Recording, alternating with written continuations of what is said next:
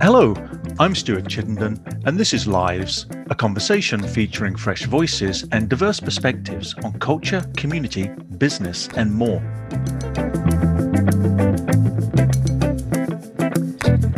My guest today is Rachel Fox, entrepreneur and founder of You Go Girl Omaha.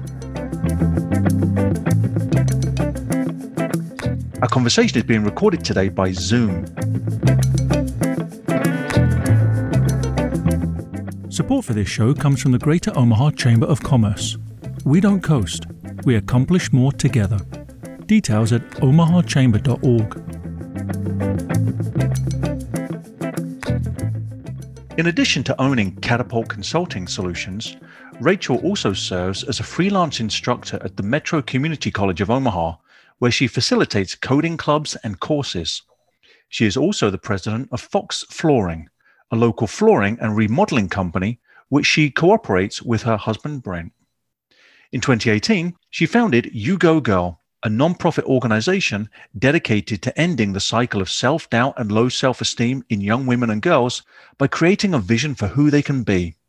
Rachel holds a bachelor's degree in multidisciplinary studies from the University of Nebraska at Omaha and is pursuing a master's in leadership at Oral Roberts University.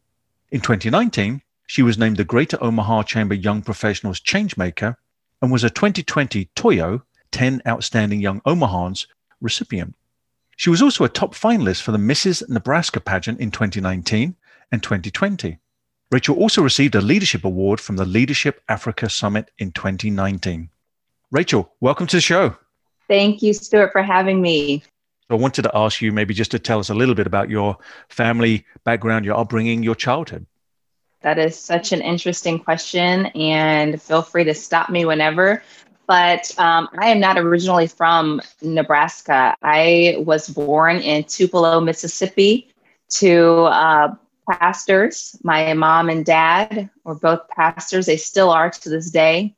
And I don't really remember too much about Tupelo, but I do remember moving to Arkansas. So we lived in West Helena, Arkansas. And because I have done a little bit of research for writing my book, I know we lived on Lambert Drive.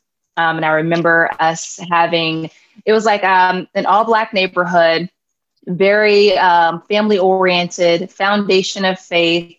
And our house seemed to be like the most popular house on the block, or at least that's what I thought. We had a plum tree on the side of the driveway that kids would just come by and they would steal plums from our yard. And I got a kick out of it, but my dad hated that. He hated it so much. There was one time where a kid stole some plums and he took off in the field. And my dad literally legit took our Oldsmobile, our maroon Oldsmobile, and chased him down like Dog the Bounty Hunter. I'm not even lying. And he got caught up with the kid. Now, this is Pastor Eggerson here. He caught up with the kid. And he says, "Son, did you steal some plums out of my yard?" And the boy was like, "No, sir, I didn't do that." And he said, "Let me see what's in your hand." So the boy took the plums from behind his hand, and his hands were so red and juicy because he was so scared. He squeezed the plums. And I just remember my dad was like, "Now, son, all you had to do was ask. All you had to do was ask for the plums. I would have given you the plums." And I'm thinking in the back of my mind, no, he wouldn't have given him those plums. That was my dad's prized possession, his plum tree. So, I grew up a daddy's girl. I was always with my dad. That's all I remember from being a little child in my childhood, being with him, watching him preach from the pulpit. And he was up on the stage and he did all these different grand gestures. And I felt like he was a superhero. That was my dad. And that was my childhood. I have older sister and younger siblings. And it just was a typical childhood, except for the fact that we were always in church. I always remember that. As soon as the lights came on, we were there, and we were there after everybody left. I had a very rich childhood, very close to my grandmothers, very close to my cousins, my aunts. We all sing. We all have some sort of foundation that is rooted in faith. So, yeah. How did you make it to Omaha? Oh, my dad got a job pastoring a Baptist church, Morning Star Baptist Church in 1989. I came here when I was 6. And we made the trip to Nebraska. And I did not know what Nebraska was. All I knew was this happy-go-lucky little girl was going to this new place that nobody else got to go to. And boy, it was interesting moving here to Nebraska. It was different. Nobody knew me. I didn't have my friends from before. I wasn't popular anymore. And I had to learn everything new.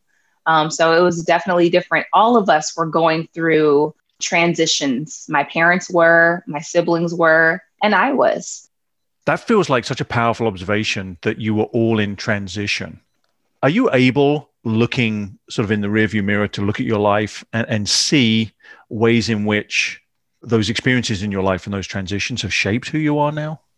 Oh, absolutely. I went from being this audacious, imaginative child in the South, coming here to the Midwest. I had to shut off all those things that made me shine. I became very introverted, socially awkward. I was annoying. Okay. I did a cartwheel and kicked one of my classmates in the head trying to impress them. I was just awkward. I didn't know how to fit in here. And so that type of behavior had followed me through my adolescent years, just trying to fit in and find my footing, find my grounding. That sense of belonging added to the layer that I was, oftentimes one of the only African Americans in the spaces that I took up. I didn't really get the fact that this boy may not like me because I'm Black. I just thought he didn't like me because, he likes somebody else, I didn't really understand the different variants of, race and racism and all that. I just was like, maybe they don't like me because I'm just different, awkward Black girl from Arkansas. So I tried to change my dialect. I had a really strong Southern drawl. And as soon as that was called out, I shut that off and I tried to mimic the behaviors and the dialect from my classmates. So there have been a lot of growing pains as it relates to evolving into the woman I am today, but it certainly followed me, that transitionary period, and not really ever finding that footing has been an interesting journey for me.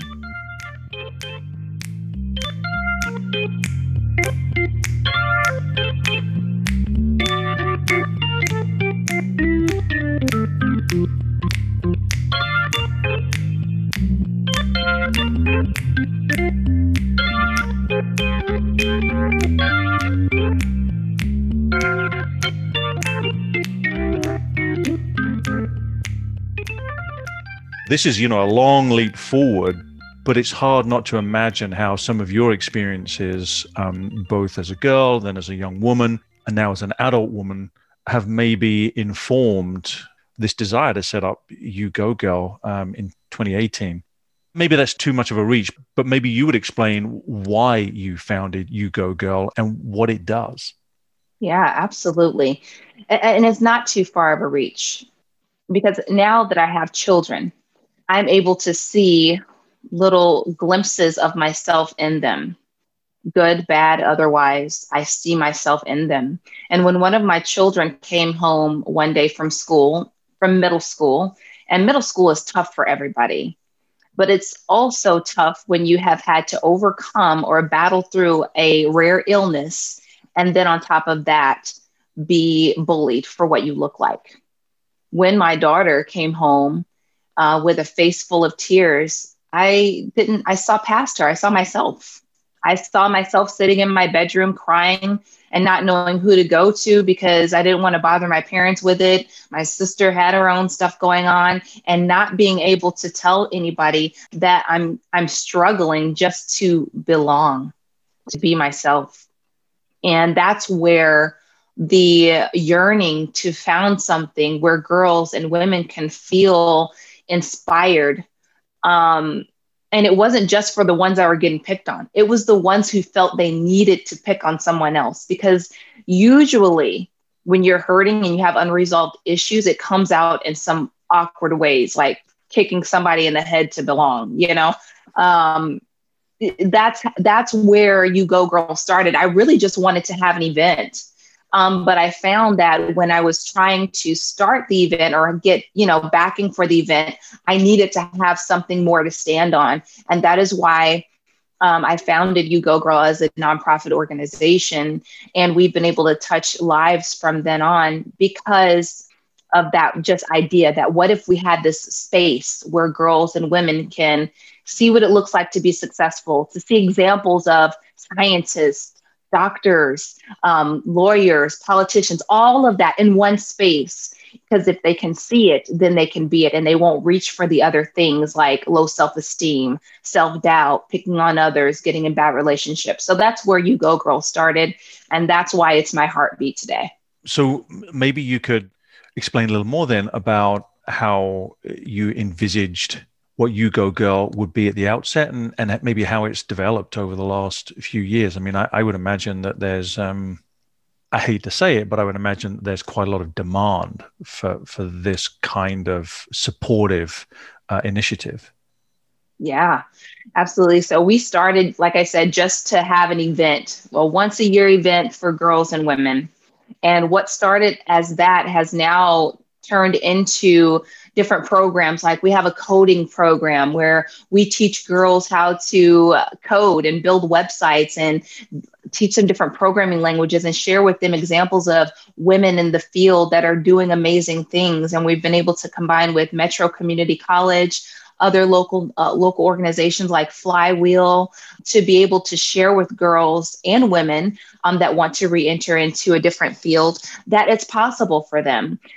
We also took under our belt the Omaha Women's Day March, and that is showing girls and women that they can use the power of their voice now. They can be civically engaged now. They can run for office now. They don't have to wait. They can do it right now, right where they are. And we are also we're in the beginning phases of talking about launching some type of a reading program to expand on literacy with some of the underserved populations that we have, and giving them books from ages 0 all the way to 5, and then all the way into adolescence. So we're expanding, we're growing. We have book clubs, we have entrepreneur camps, allowing girls to be financially stable. We've collaborated with a ton of organizations to be able to bring these things to life. And yeah, we continue to get emails and phone calls from people, from parents, from other organizations who want to get behind what we're doing. I mean, Stuart, we got an email from Asia, from an organization in Asia who wants to expand on the technology, getting more girls in technology. Their organization is called Command Tech. And this is a group of teenage girls who heard about You Go Girl, and they wanted to join forces with us. So what started off as, hey, let's just show Omaha what we can do, what girls can do, what women can do, has turned into something more than I could have ever imagined. And I'm excited for what it may become in the future. And I'm getting things primed for when I'm no longer here, when I'm able to pass the baton on to someone else, because I recognize that it's bigger than me. And I want to be able to plant that seed, watch it grow, and then go on to something else. How have you changed as a result of You Go Girl? That is a very interesting question, because I feel like I'm still changing as a result of You Go Girl. I feel like when we started things out, I didn't know how things were going to go. I was nervous. I was anxious. I was awkward. I was meeting with people all around the community, probably looking like a chicken with my head cut off, asking for money. And now I feel like I found my soul's purpose, and it doesn't stop there. It's just kind of like this ever evolving thing. There's always a new layer of something. When I first started it, I wouldn't have been able to tell you that, hey, I want to pass this off to somebody else. No, because it was my baby. It's my idea. I wanted to grow with it. But now I feel like I'm growing with the organization, and I can see past myself, and I can see someone else taking the vision further than I ever could. And that's a humbling moment, and it's scary. But I'm ready for something like that. I'm ready to see a budding leader show up and say, hey, I love what you're doing. How about we do it this way? I'm searching for that, whereas when I first started, I would not have done that because it was so close to me. It was close to my daughter. it's the organization I founded because of my daughter, but it's so much more than that now. I'm maturing. I hope that my story resonates and it helps other people learn and grow. But anymore, I'm just going back and I'm going through all the phases. Even as you asked that question, I'm like, wow, I think I'm growing up. You go girl. It's showing me how to grow up a little bit more.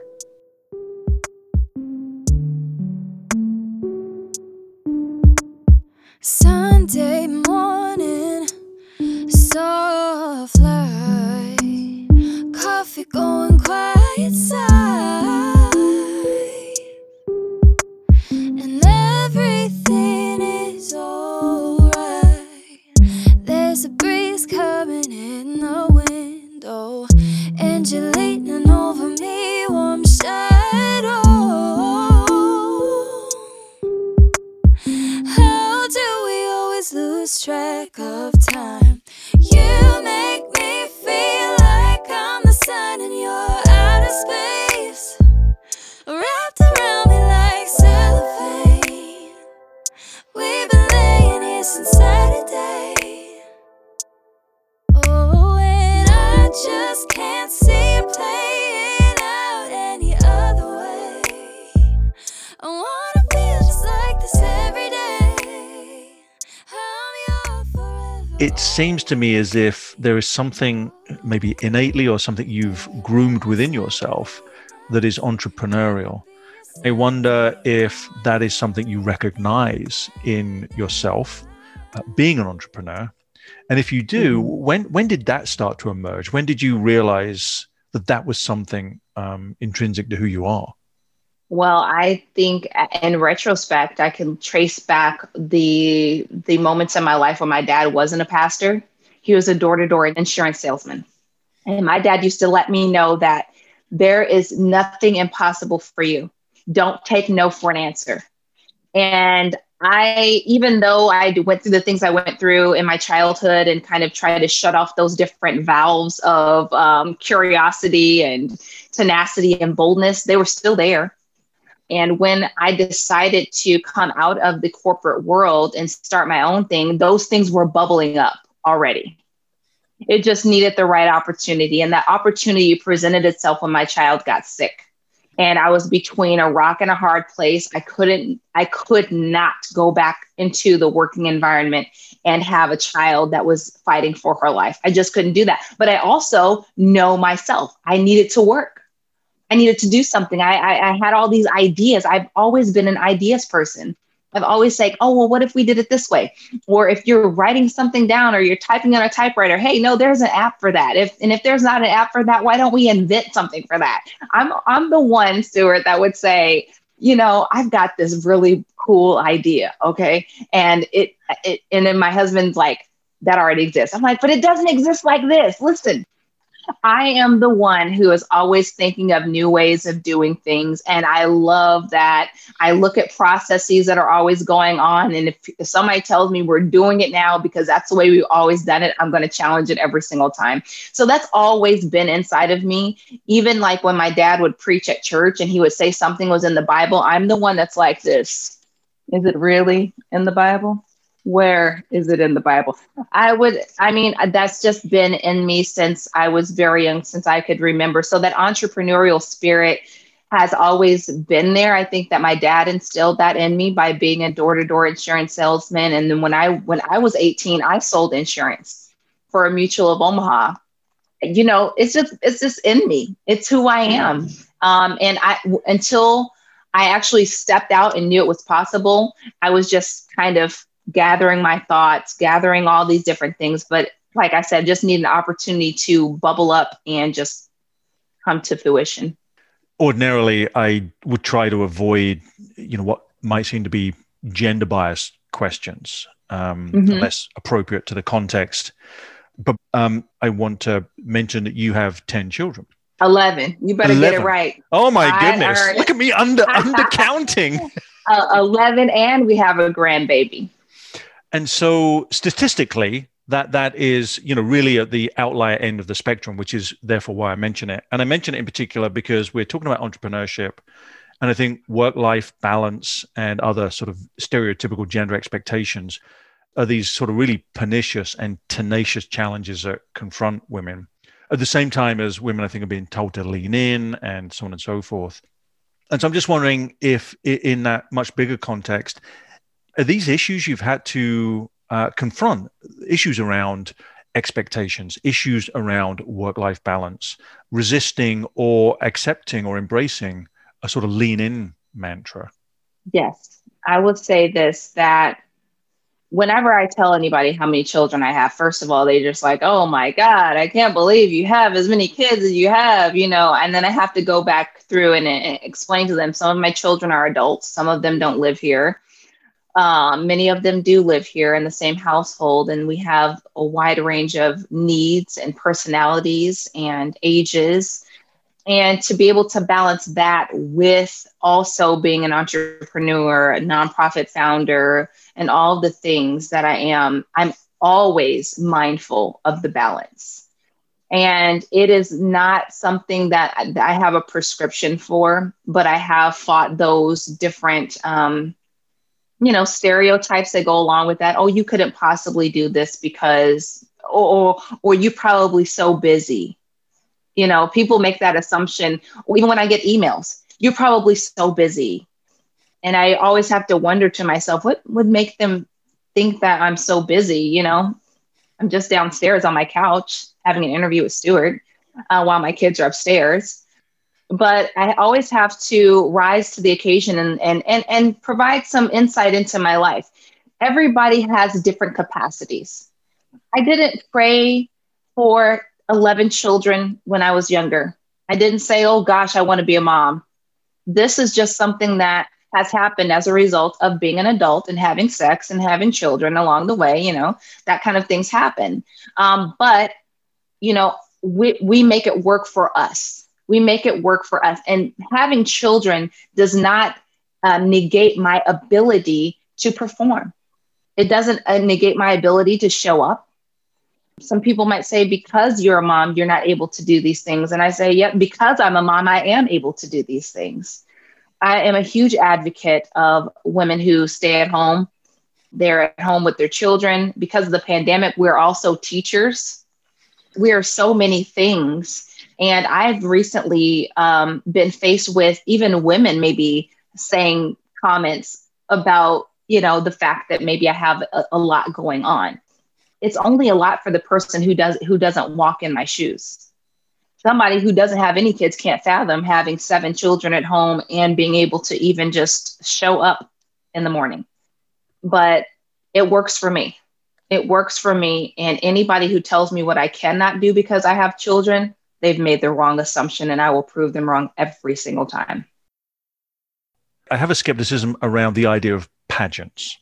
And yet I've also learned to be skeptical of my own opinions and beliefs. And that's something that's just happened more recently with a little bit more maturity. And so I'm wondering about the pageants that you have chosen to enter and been successful at.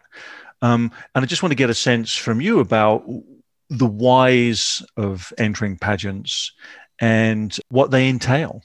So when I first entered into the Mrs. Nebraska pageant in 2019, I was introduced to it by Anna Peters, and she was Mrs. Nebraska 2018. She also spoke at the very first You Go Girl Summit. So those lines kind of connected. And she said, you know what, you would be great for Mrs. Nebraska. And I'm like, really? You think I could do something like that? And, growing up, we used to watch the pageants like on Sunday night. Me and my family would watch all the beauty pageants, all the different things. And I loved them. I had always wanted to be some conglomerate of an actress, singer, model, just a star. Okay. I just was all full of myself when I was younger. If you can't tell. So anyway, when the opportunity came for me to do something like this, I talked to my husband. I said, you think I could do something like this? He's like, yeah, why not? And I'm like, I don't know. I'm old. I'm married, And he said, well, why not? And I said to myself, why not me? And I just did it just just for fun. There's some notion behind when people just have to have an ultimate reason for doing something. I did it because I had never done it before. The opportunity was there. I said, why not? Why not? So that's why I did it. But when I got into that space, I noticed something very interesting, that I was the only woman of color that was competing. And there's only been a handful of us who have made it to the top finalists. No woman of color has ever won Mrs. Nebraska. And that, my friend, piqued that little thing inside of me that wants to kind of buck up against different systems and those types of things. So it became an initiative to see that the first Black woman become crowned as Mrs. Nebraska. And I have my platform. And, when you're running for pageants, you're having some type of a platform, and whether it's heart disease or, for me, it was You Go Girl, because that was easy. I empower women. And it's so much more than the beauty aspect. I still have a little bit of a problem with parading around the stage and allowing people to judge you based upon what you look like. Signing up for something like that still gives me some sort of, but it's also a proud moment for the women who are there. They've worked out. They have done their best. They've gotten their best garments. And sometimes this is the only time they get to pamper themselves. This is the first time that I get to say, what dress do I want to wear? What lipstick do I want to put on? I get to go to the spa and get my nails done and my hair done. Typically, moms are putting everybody else first. I'll tell you right now, I woke up this morning and at 7 a.m., my son wants chocolate milk and waffles. Before I am even able to wipe the crust out of my eyes, he wants chocolate milk, waffles. And then, by the way, I want your phone too. So this pageant allowed me the opportunity to pamper myself, to treat myself as like royalty. And there's nothing wrong with that. And it's vain, and people say it's all woo woo, but you know what? It serves a purpose, and it allows people to know more about you and about the things that you're passionate about.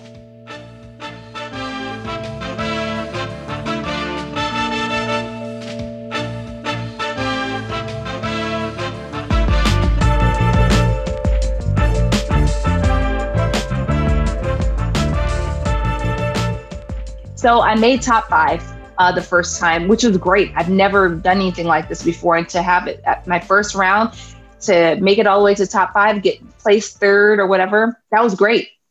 And then I was like, but I'm never doing it again. I don't want to do it again. Never. And then a few months passed, and then I was like, and they kept reaching out to me and saying, you should do it again. You should do it again. And I was like, fine, I will do it again, but I'm only doing it because I want to see Nebraska crown its first African-American woman as Mrs. Nebraska. So I went through the whole process again, and I was pregnant this time. I was pregnant with my youngest son, Jackson, and I was going to compete at 8 months pregnant. I had all my maternity gowns, everything like that.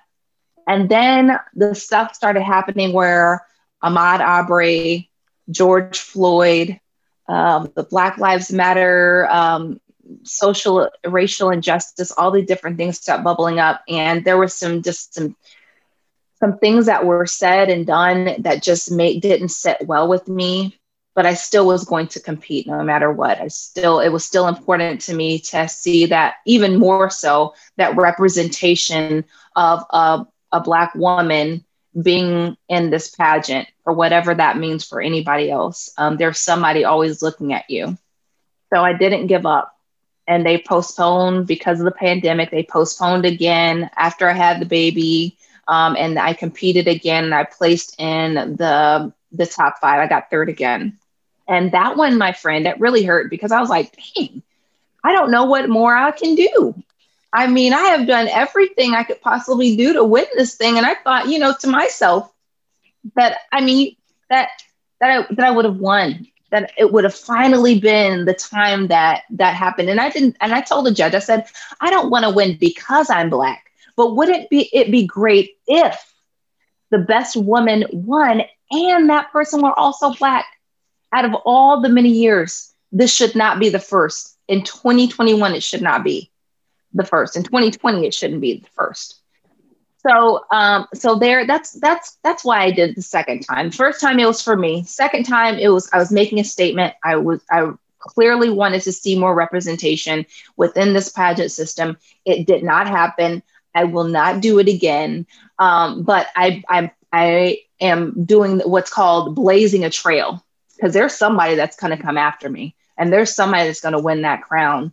And I hope it happens in my lifetime. I'm just wondering if you get tired of just being Rachel Fox, the person you are, but people won't leave you alone. They want you to be a role model that fits them or their agenda or some need that they have. Is that something you encounter? And is it just a bit tedious? We all get tired. I get tired. I write every morning. I write in a journal. And one of my mornings, I'll read to you what happens. I said, I want to be sympathetic, but I'm not, because if I don't cry when I wake up in the morning, no one should. I was talking about how my kids were crying and whining and stuff like that as soon as they woke up in the morning. And I said, if I don't cry in the morning when I wake up, no one should. And I was just thinking about all the different things that I've had to go through. And it is a heavy weight to bear, to feel as though you have to show up in a certain way at a certain time for people. But I will tell you this, the blessing of the pandemic for me was that I was able to slow down and really uncover what it means to be authentic and own who I am. And sometimes I'm not okay. And it's okay not to be okay every moment of every day. Sometimes I am filled with anxiety, or I feel as though I don't belong in spaces where I've been invited. To say that I'm a role model just makes me want to crawl back into a hole sometimes, because I don't feel worthy. I've done things that aren't, right sometimes. And what if anybody finds those things out? But going through a journey of trying to rediscover my authentic self in this last year has really allowed me to say that I am who I am. Sometimes I'm not at my best. And I think it's that authenticity that touches people the most, because then they're able to say, I thought I had to be perfect. I thought that I had to have I's dotted and T's crossed. Behind this makeup are some scars from acne. I have split ends. I'm not perfect. Sometimes my kids get on my nerves and I'll say a cuss word or two, and sometimes they will. It took me the longest time to get my 4-year-old to stop saying shit. I mean, really. But it's those moments that, my humanity shines through, and I'm not ashamed of it. Before I was ashamed of it. And yes, it gets exhausting. And that's why I have to even more so prioritize myself to the top, because if I don't do that, you're not going to get the best version of me. If I haven't filled my cup, you're going to get the cranky me. You're going to get the whiny me. You're going to get the bitchy me. But if I have filled myself up, then I can give out more. And then I'm able to show up as people expect me to. But I am not always on. And that's okay. Flying on a jet plane, sipping on some champagne, yeah. Plan on making memories, cruising in a Bentley, yeah. Can we leave all of the past behind? Oh, everything looks better in your eyes. Take me back to all those summer nights. Oh, out in LA chasing city lights. When I'm with you, we going all night, no sleep. I don't need nobody, cause nobody else gets me like you do, baby. We don't tell nobody, we don't need nobody, cause it's you and me, just you and me, just you and me. No, we don't tell nobody, you and me, just you and me. It will be no surprise for people, I think, in many cities, in many small towns, or towns like Omaha across the country, that they are concerned about retaining young professional talent and attracting young professional talent. it seems in Omaha, a challenge that is facing this community in particular is not necessarily just brain drain of young professional talent, but it's in particular minority young professional talent that is leaving the city at higher rates. I don't know if that's something you have a particular view about. What is appealing about the city for you? What might be appealing about the city for other people? And frankly, why should people leave? That is a question that I have addressed a couple of times, and I've thought about it myself. If I were a younger, because I still think I'm young, but if I were younger, and I was fresh out of college and I was looking for an opportunity and I happened to be living in Omaha in this season, I would stay because people are actually coming here. However, as a person of color, I do understand, am acquainted with that there's only so far you can go. I have been a product of the lateral move, where you can't go up, you can just go sideways. And swimming sideways is exhausting. And it wears down on your ability to think higher of yourself because maybe an employer doesn't think higher of you. They don't want to pay you what you're worth. They come up with all these different dangling carrots. Well, if you get this degree, if you get this certification, we'll pay you more. And you understand, you compare stories with other individuals of color and you find out that you have one thing in common, that it's happening to you. Then you feel as if you have to leave and go and find an opportunity elsewhere. You put applications out and you don't get any bites back, or maybe you apply somewhere else and they do call you back. Then that would be you're going where the opportunity lies for you. So while we are trying to retain talent, and especially talents of diverse backgrounds and nationalities, we need to also be taking an inward look at our own inventory and seeing how we are leveraging the human capital. Are we bringing in the talent? Are we actively seeking out to be a diverse organization, or are we just saying it with lip service? I said it before when the things were happening, the uprising with George Floyd and Ahmaud Arbery and Breonna Taylor and all these different things. What's going to happen when it's not sexy anymore to talk about diversity and inclusion and equity? What's going to happen?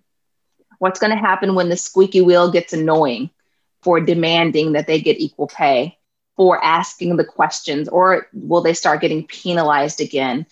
These are issues that are not unique to Omaha.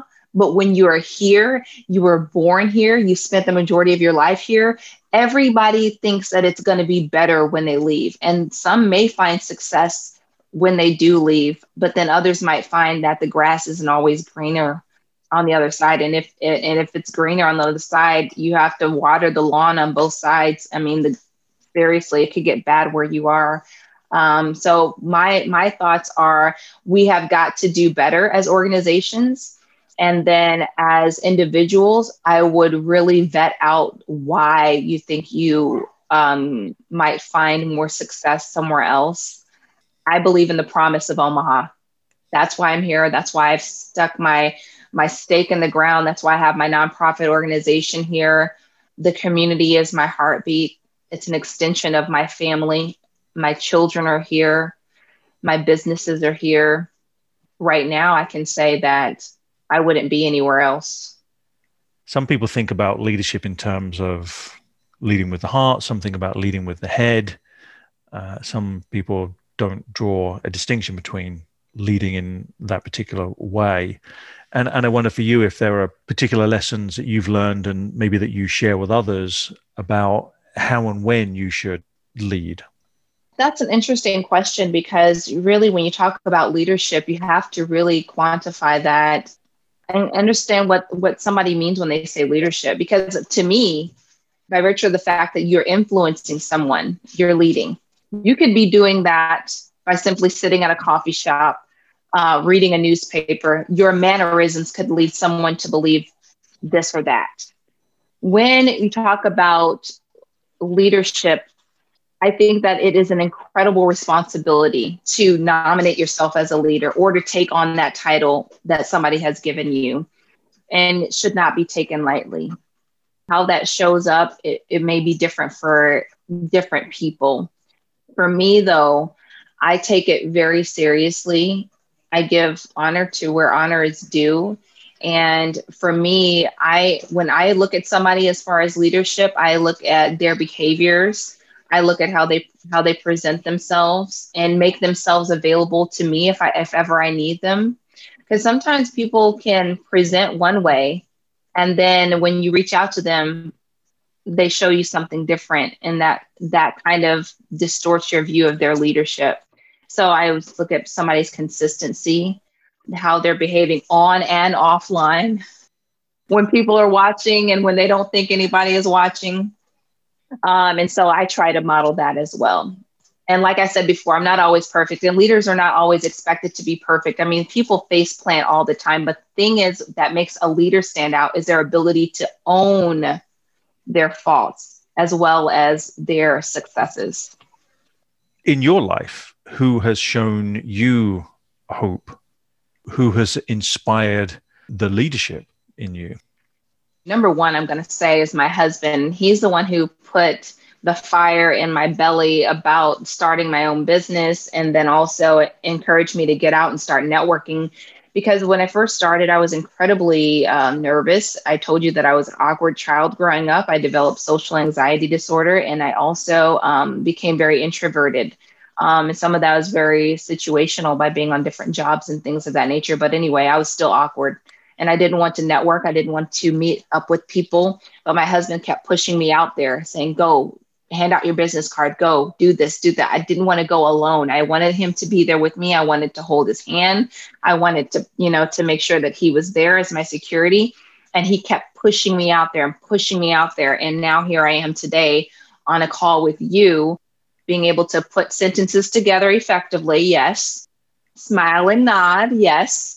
And to show up in ways that I never would have thought that I could. So my husband, when I started You Go Girl, when I was thinking about You Go Girl, Winsley Durand from the Greater Omaha Chamber of Commerce, he believed in me. He believed in me, and he still believes in me. And he's been whispering my name to other people in positive ways, in more ways than I ever would have known. The folks at Nebraska Enterprise Fund, BC Clark, Jim over there, Nancy Williams. I remember sitting down with her at kitchen table, and I was telling her my vision, and she was just like, listen, stop with the nerves. You're so nervous. Just be who you are. And I mean, she poured into me. Shauna Dorsey has been very instrumental in my life. Victoria Novak. There's just so many people that have really just poured into me. My mom. Talk about falling apart on the floor. My mom is the one who I ran from trying to be like when I was growing up. And I am more just in awe of the woman that she is. And I'm proud when anybody would even compare me to her now.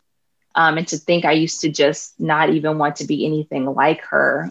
She is a rock for me. So those are just a few people that I could mention. My father, obviously, he's my hero.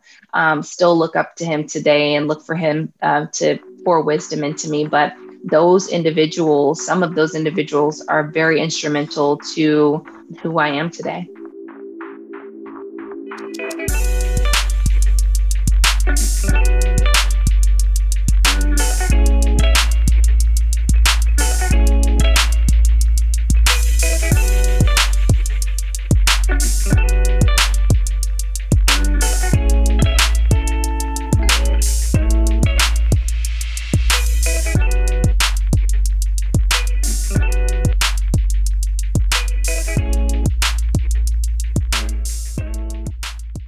I don't want to finish without at least asking you about what's next for you. What do you have? What's your next aspiration? You already seem to have been doing so much, achieved so much, accomplished so many good things for yourself and the community. With that being said, though, what is next? And by all means, also share what the book means as well. Absolutely. So that is the next big thing, is my first book. Hopefully it won't be the last. And it's really been an interesting thing because I have been writing this book off and on for a very long time. People have told me, oh gosh, you should write a story about that. You should write your story about that. And honestly, my book is not a memoir. It's a collection of stories. Like some I shared with you even today are in the book. But the book is called Right Back to Me, because what I've noticed is that along my journey, I could blame, and it's more comfortable to blame other people or situations for things that happen in your life. But the aha moment comes when you are able to own your part in what has happened in your life. And it's a freeing, sobering moment to say, yeah, that comes right back to me. So some of the stories are funny. I talk about pride. I talk about jealousy. I talk about business fails. I talk about how I grew up, but all of those lead back to me in some form or another. So that's what the book is about. And I would love to write more about my life, like maybe even do some type of a memoir. I don't think I'm that important right now to write a memoir. And plus, there are some people I'm still mad at. There are some things I'm still working through, some stories I can't talk through without getting mad. So I'm told that when you're writing a memoir, you should be able to resolve those issues first before you do that. But I have children's books inside of me. I have book series inside of me, kind of taking a little play off of the little girl that I was, the awkward little girl that I was, the imaginative little girl that I was. And I also would love to work on a female movement, if you will, expounding upon the voices of women. So think about this, the vow, the voices of women. And I don't even know if that exists, but I'm going to create it. And I would love to get their voices either in literature, audio, or some type of visual presentation. And I've already done my first interview with somebody, and we're talking about leadership. So that's part of actually my capstone for my master's project, but I'm going to continue on with it. So it's just really collecting the stories of these women whose stories need to be heard. They need to be told, and I want to do that. So, and maybe have some type of a show. I don't know. Oprah is one of my heroes. She doesn't know that we're friends yet, but I think she's going to know one of these days. But I look to her. She was actually in pageants as well. Those are some of the things that I'm looking forward to. First, getting a publisher for my book that's coming out this year. And I have 4 publishers that are interested already.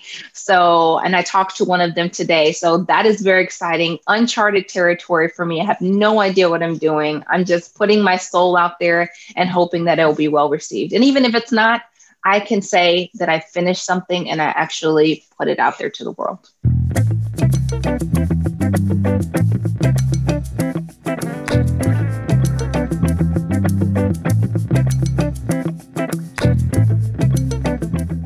My guest today has been Rachel Fox, entrepreneur and founder of You Go Girl Omaha.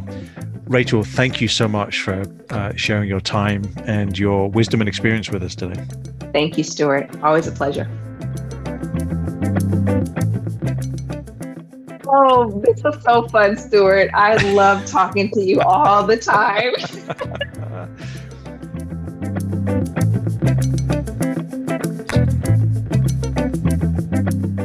Support for this show comes from the Greater Omaha Chamber of Commerce.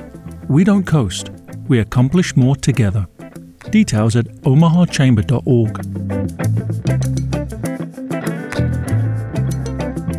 That's the end of this week's show. You can listen again to this show and others by subscribing to the podcast at livesradioshow.com and find us on social media at Lives Radio Show. The music playing you in and playing you out each week was created specially for the show by Andrew Bailey. I'm your host, Stuart Chittenden, and this is Live's radio show and podcast. Join me next week for fresh voices and diverse perspectives on culture, community, and more.